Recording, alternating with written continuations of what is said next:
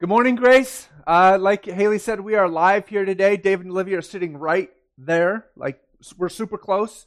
I just want to say this right off the bat. If I leave the viewfinder or whatever you call that thing on the camera, if I disappear, it's because I don't have a chair to hold me still, and I like to move around a little bit. So if I just leave and you're like, "Where'd Sam go?" I'll be back in just a second on my way back as I go that way. But I'll try to hold still. This is the first time I've preached standing up since the last time we were in the high school. So it's been a little bit over 3 months. So this is all new to me. And also, you noticed Haley would look at the camera and then she'd look away. That's because there are other people in this room. So I'm preaching to them and to you. So camera, you're one person, aka lots of people, hopefully, right? Hopefully there's more than one person watching that. And then there's all these other people here. So I'm going to go back and forth. All right, couple things before I start. Number one, my guy, Corbin Drake. I hear you dressed up just for me today. You probably didn't know it was my birthday, but it is my birthday. So thank you for wearing a Mr. Duke shirt or a Mr. Sam shirt on my birthday. That means a lot to me, buddy. Okay, that was number one. Number two, like Haley said, we're going to be doing this more often. This week and next week are going to be kind of previews for this. And then on the 28th, we are going to have 3, maybe 4 different locations where we're going to be gathering together as larger groups. And so hopefully next Sunday, we will have a registration on the website, and we'll give you instructions on how to use that, where you can go and be like, "Ooh, I want to go to this one or that one," or "I don't like this person." And, well, hopefully you're not doing it that way. But you actually will be able to go on the website and register and attend church. This is new. Like Haley said, it's going to be a little bit weird, but we're going to do it together, and we're just going to push into it. So there we go. Sermon. All right, here we go. We are in the middle of a big series on, as we walk through the Bible, the year of biblical literacy. And right now, as we have finished up the Old Testament and are walking into the New Testament, we're doing a series on Jesus as we read through the Gospels. And so 2 weeks ago, or actually 3 weeks ago, we did Jesus as Messiah, and then last week we did Jesus as Rabbi or teacher. This week we're going to talk about Jesus as healer. Now, this is this is kind of a controversial subject from time to time. We're not going to get into a lot of controversy. I'm sure something I will say will cause controversy, but that's okay. That's what we do. But here's what I just want to say real quick before we get into the book of Mark. We're not dissecting Jesus, right? As we talk about these different aspects of Jesus' ministry and who he was, we're not dissecting him. We're actually working to expand our knowledge of him, right? So we're not like going through Jesus with a fine-tooth comb. We're actually working hard at expanding our view of who Jesus is and who he was as a man. And bottom line is, whenever we focus on Jesus, we're better for it, right? Like we're Jesus followers, we're disciples of Jesus, so that should be what we're doing all the time. And we worked hard at doing that as we walked through the Old Testament. Every week, we basically worked hard at seeing how that passage or how that topic in the Old Testament was actually pointing us to Jesus, right? And so that's what we're going to do here again today. We are going to be in Mark chapter 2. Before we get there, how does the book of Mark basically start? In chapter 1, verse 15, Jesus himself says this: "The time is fulfilled and the kingdom of God is at hand. Repent and believe in the gospel." Okay, so there's the Gospels summed up. There is the ministry of Jesus summed up in its entirety. The time is fulfilled. The time has come, right? The kingdom of God is at hand. Repent and believe in the gospel. So there we have the purpose and the kind of the whole outline for Jesus' ministry in a nutshell. This is what Jesus is here for. This is why he is on the earth, for us to repent and believe in the gospel, right? And so now we're not going to get into everything that implies, because that is a huge, huge thing, but we're going to talk about one part of it. Now, in teaching and living the kingdom of God, Jesus is preaching the rule of God. Okay, so the kingdom of God is ruled by who? It's ruled by God, right? And so this is, if you watch the Bible Project video on heaven and earth, they do a really good job of kind of addressing what is going on here. Jesus is bringing heaven to earth, and heaven and earth as two different realities are being molded back into one as they were in the beginning, as God intended before the fall, before the brokenness of sin entered the earth. And so that's a really cool way to see that. You can watch the Bible Project's video on heaven and earth. Another really interesting way that we see this is, if you remember, most of you have read the C.S. Lewis book, The Lion, the Witch, and the Wardrobe. And there's a couple different scenes in that book, or in the movie, if you've watched the movie and not read the book. There's one aspect when the children first go to Narnia. What season is it? It's winter, right? There's snow everywhere, and there's a line at a certain point in the movie where they say, "It's always winter, never Christmas." And so there's a scene in the movie where Santa Claus actually shows up and starts giving out gifts, and they kind of view that as a sign that something is happening. Right? It's always winter, never Christmas. And now all of a sudden Christmas is here. Something is stirring. And about that same time in the book and in the movie, the snow starts to melt. And so that's what we're experiencing as we see Jesus come on the scene in the Gospels, is that this idea that it's always winter, never Christmas is starting to end. The snow is melting. But what we see in the Gospels is that the people have a hard time understanding what's going on. And so that's what we're going to look at today in Mark chapter 2.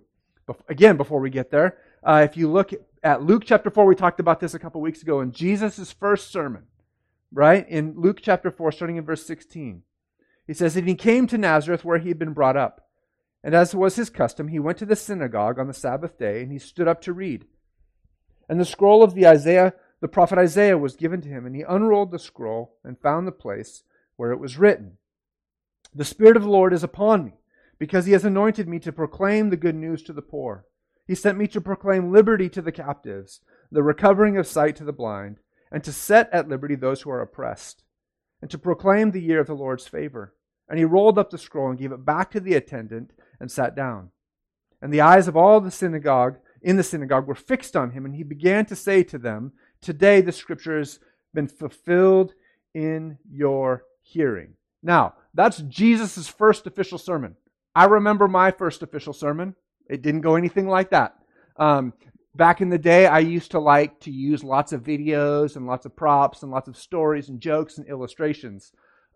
There's no props here other than the scroll. There's no videos. There's no illustrations. Jesus just reads the Old Testament and says, "That's about me." And it might be the most significant sermon ever preached in the history of mankind.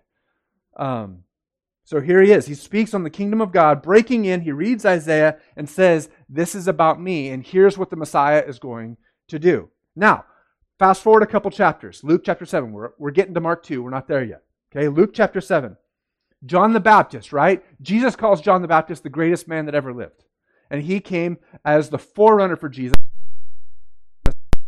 And then John gets arrested and put in jail.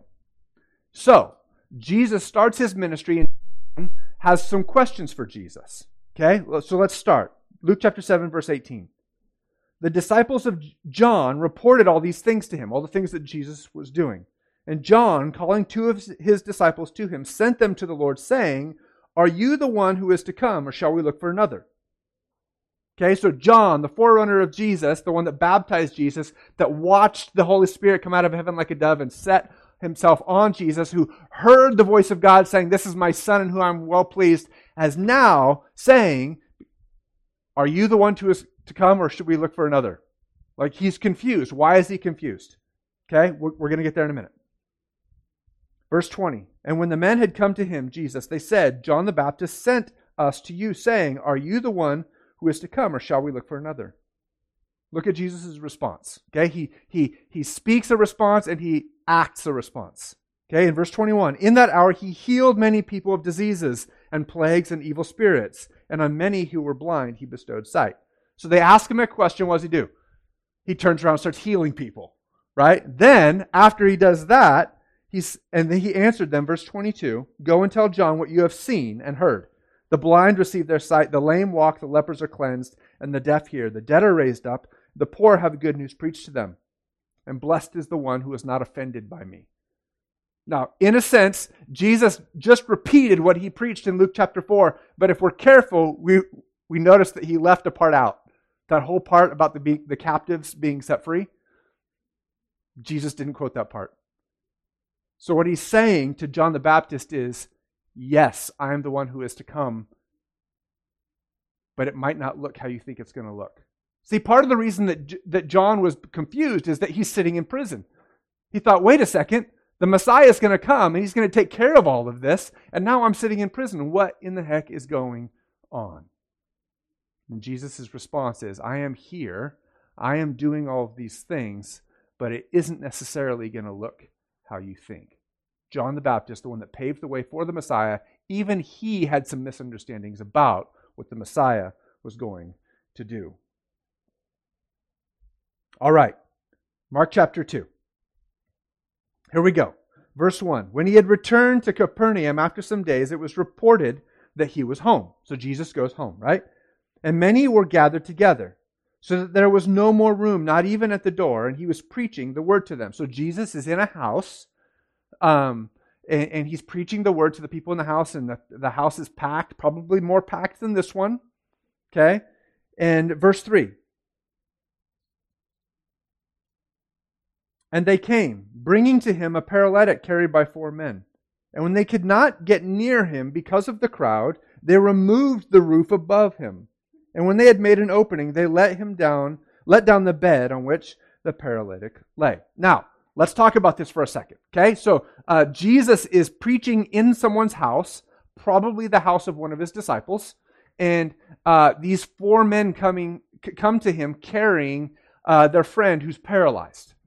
And they can't get into the house because the crowd is so dense. There's so many people listening to Jesus preach. They take the man up on the roof and they do a demo job. Okay, this is a major remodel project going on right here.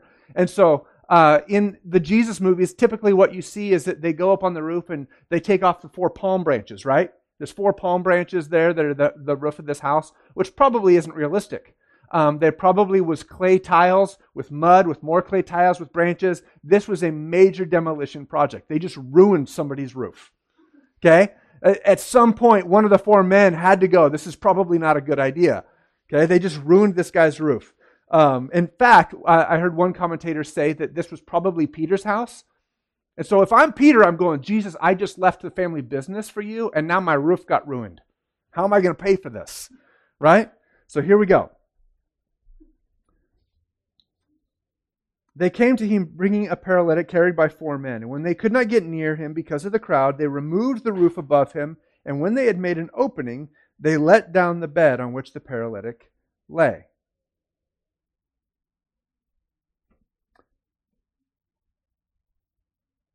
Do we have this kind of desperate faith? Like, when's the last time I went to these measures because I wanted something from Jesus so badly? They just destroyed someone's house because they were so desperate for their friend to get healed. And they believed firmly enough that Jesus could heal their friend that they were willing to destroy someone's property. Verse 5, when Jesus saw their faith, so like the bed comes down out of the roof, right? Imagine this, like right now I'm preaching, right? I'm not Jesus, but I'm preaching and all of a sudden the roof tears apart and somebody comes down. That's weird. Right? Jesus saw their faith and said to the paralytic, "Son, your sins are forgiven." Now, if I'm the paralyzed guy, I'm sitting on this bed, I'm being lowered down through the roof to Jesus' feet, the man who I'm hoping can make me walk. I get down there, he looks at me and says, what? Your sins are forgiven? That's not what they expected. It's probably not what they came there for. Right? It's kind of like John the Baptist. They came looking for something, and Jesus gives them something else. Your sins are forgiven. Jesus has a way of blowing up paradigms. Now, take the viewpoint of the crowd, right? Jesus has been healing people. There's a reason these guys believe that Jesus can heal their friend. Because Jesus has been healing people. So now they're coming hoping probably to witness some of these things, witness some of these miracles, witness some of this greatness. The roof gets torn off, paralyzed guy comes down, and they probably all knew this guy.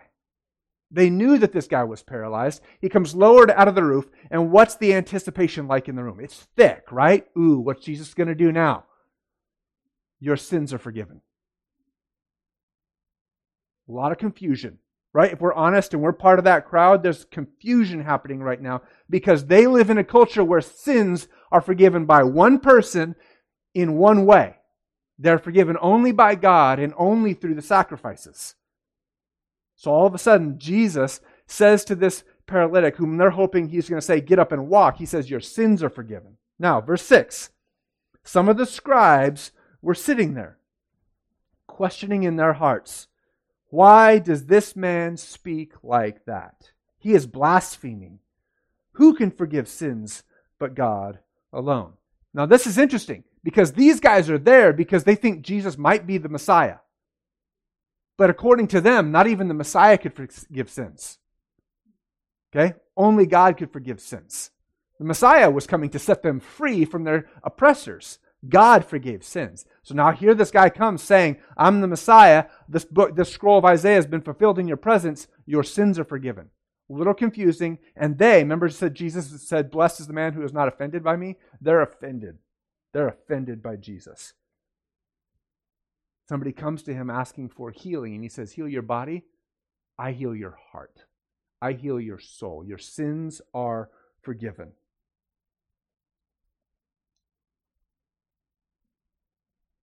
They misunderstood who their enemies were. The enemies that they thought that they were being freed from were the Romans, the Persians, the Babylonians, and Jesus sets them free from sin and death. They misunderstood who their enemies were. Verse 8, and immediately Jesus, perceiving in his spirit that they questioned within themselves. This is the best part about so many of these stories, is that they'll have these thoughts and then Jesus will read their minds and then answer their thoughts. That's weird. Okay? He said to them, why do you question these things in your hearts? Which is easier, to say to the paralytic, your sins are forgiven, or to say, rise, take up your bed, and walk? Now, this is where the crux of the matter is. Because if we're honest, the idea of forgiveness of sins can sometimes get a little boring. Yay, Jesus forgave my sins, I get to go to heaven. But you raise somebody back from the dead, you make somebody that's paralyzed walk, then I'll believe in you. So Jesus' question here is, what's greater? What takes more authority? What takes more power to say to someone, your sins are forgiven, you now are in right standing with God, the creator of the universe, or to say to this man, rise up and walk? What's greater? Verse 10, but that you may know that the Son of Man has authority on earth to forgive sins. Now, he calls himself the Son of Man. That's a tip of the hat back to Daniel, the book that we just spent 2 months in, right? Again, he's claiming to be someone when he says the Son of Man. He's referring to himself. They would have known what he was saying. He said to the paralytic, verse 11, I say to you, rise, pick up your bed, and go home. And he arose and immediately picked up his bed and went out before them all, so that they were all amazed and glorified God, saying, we have never seen anything like this. So here's what we want to point out right now. Jesus is healing hundreds, thousands of people. But right here in Mark chapter 2, we have a very, very, very clear statement about what Jesus actually came to do. Jesus came to forgive sins. He came to set them free from sin and death, from the brokenness of sin, and to make them right with God. Can Jesus heal? Yes. Did he heal? Yes. Does he still heal? Yes. But why do we come to him? All right, there's another story in the New Testament where Jesus feeds 5,000 and then he sends the crowds away and they keep coming back, and then he tells some more parables and basically tells them, you just came to me so that you could have full bellies. You don't really want what I have to offer. And then they all leave because he's right. And how often are we guilty of the same thing? We want Jesus has to offer, but we don't really want Jesus. We don't really want to have our sins forgiven. Why? Because we don't think we're that bad. Okay? In Jesus' day, the offense was saying, I can forgive sins. What's the offense in our day? To saying that we're sinners is the offense today. Okay? Not even preachers are allowed to say that. We're allowed to say, Jesus loves you, which is very true, which is why Jesus died for you. But Jesus had to die. Why? Because you're a dirty, rotten sinner. And so am I. The Scripture is very clear about the fact that all have fallen short of the glory of God. We are sinners in need of forgiveness. Jesus comes offering that forgiveness, but we want full bellies. We want full bellies. Listen.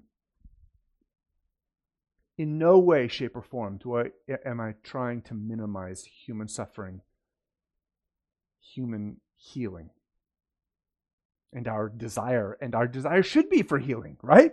We should desire for healing to happen. But is Jesus enough? Is what Jesus came to offer us enough? Whether He heals or not? That's the question we have to ask. That's the question every person on earth has to ask. Am I going to follow Jesus no matter what? Or if I'm going to follow Him only if He gives me these things? In Mark chapter 10, there's a blind man, Bartimaeus. He comes to Jesus and Jesus asks him a question, what do you want me to do for you? We have to ask the same question. What do we want Jesus to do for us?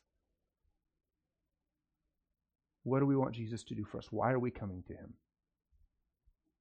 Is it because we want full bellies? Is it because we have things that we want healed? Or is it because Jesus is the only place where our souls and our hearts can find healing?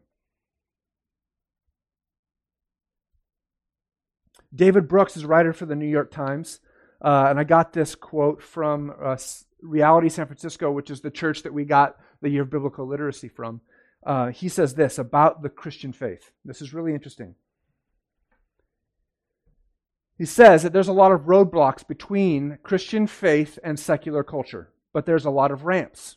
Okay, and this is what he says about this. One of the ramps is the language of good and evil. This language has become absent in the secular world. Okay, and this isn't new, by the way. If we read through the book of Judges, repeatedly, what does it say? Every man did what was right in his own eyes. We now live in a world where every person does what's right in their own eyes. And we're constantly swinging from extreme to extreme. So he says this, the ramp is the language of good and evil. This language has become absent in the secular world, that there is objective truth about what is good and what is evil. But if you want to talk about the deepest affairs of the heart, only words like sin, soul, and redemption really work. If you don't have those words, you're losing the tools. People don't change because they decide to be better. If that happened, then New Year's resolutions would work. People decide to change because they elevate their loves. And as St. Augustine said, you become what you love. But if you can't talk about the struggle of sin, if you can't talk about why some loves are higher than other loves, the ordered versus disordered loves, then you don't have the moral vocabulary, the mental toolkit to even think about how to be better. The Christian tradition gives us that. Jesus offers freedom from sin and ultimate death. Are we satisfied with less? We all need this confession. Right? And there's so many layers to this story. Think about what Jesus is doing in this story. Okay, Jesus brings this need for confession to the surface. When the paralytic comes to him, right, tells his friends, bring me to Jesus, he's confessing his need for healing, right? I can't walk on my own. Only Jesus can make me walk. And that's a mirror for our souls. Only Jesus can free us from the oppression of paralysis. Only Jesus can do that. Only Jesus can free our souls from the prison that they're in. Dave Lomas, the pastor at San Francisco Reality, says the main problem humanity has is never their suffering. It's their sin. And Jesus goes to the most important need first. I'm going to read that again. The main problem humanity has is never their suffering, it's their sin. And Jesus goes to the most important need first. If this is true, if we believe this to be true, then how great is that need?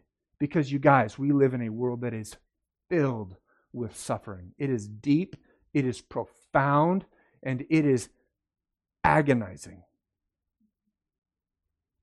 And if this statement is true, if our main problem is not our suffering, but our sin, then how great is that need?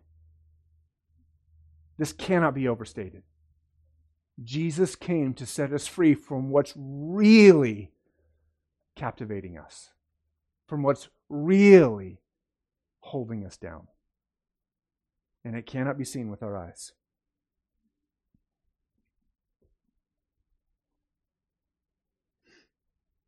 One commentator said this: faith is first and foremost not knowledge about Jesus, but active trust that Jesus is sufficient for one's deepest and most heartfelt needs. I think sometimes we don't even know what those are. Right? We're so busy filling ourselves up with the things around us, the things that we want, we don't even recognize what it is we truly need. And sometimes our deepest sufferings are the things that point that out. What it is that we're really searching for.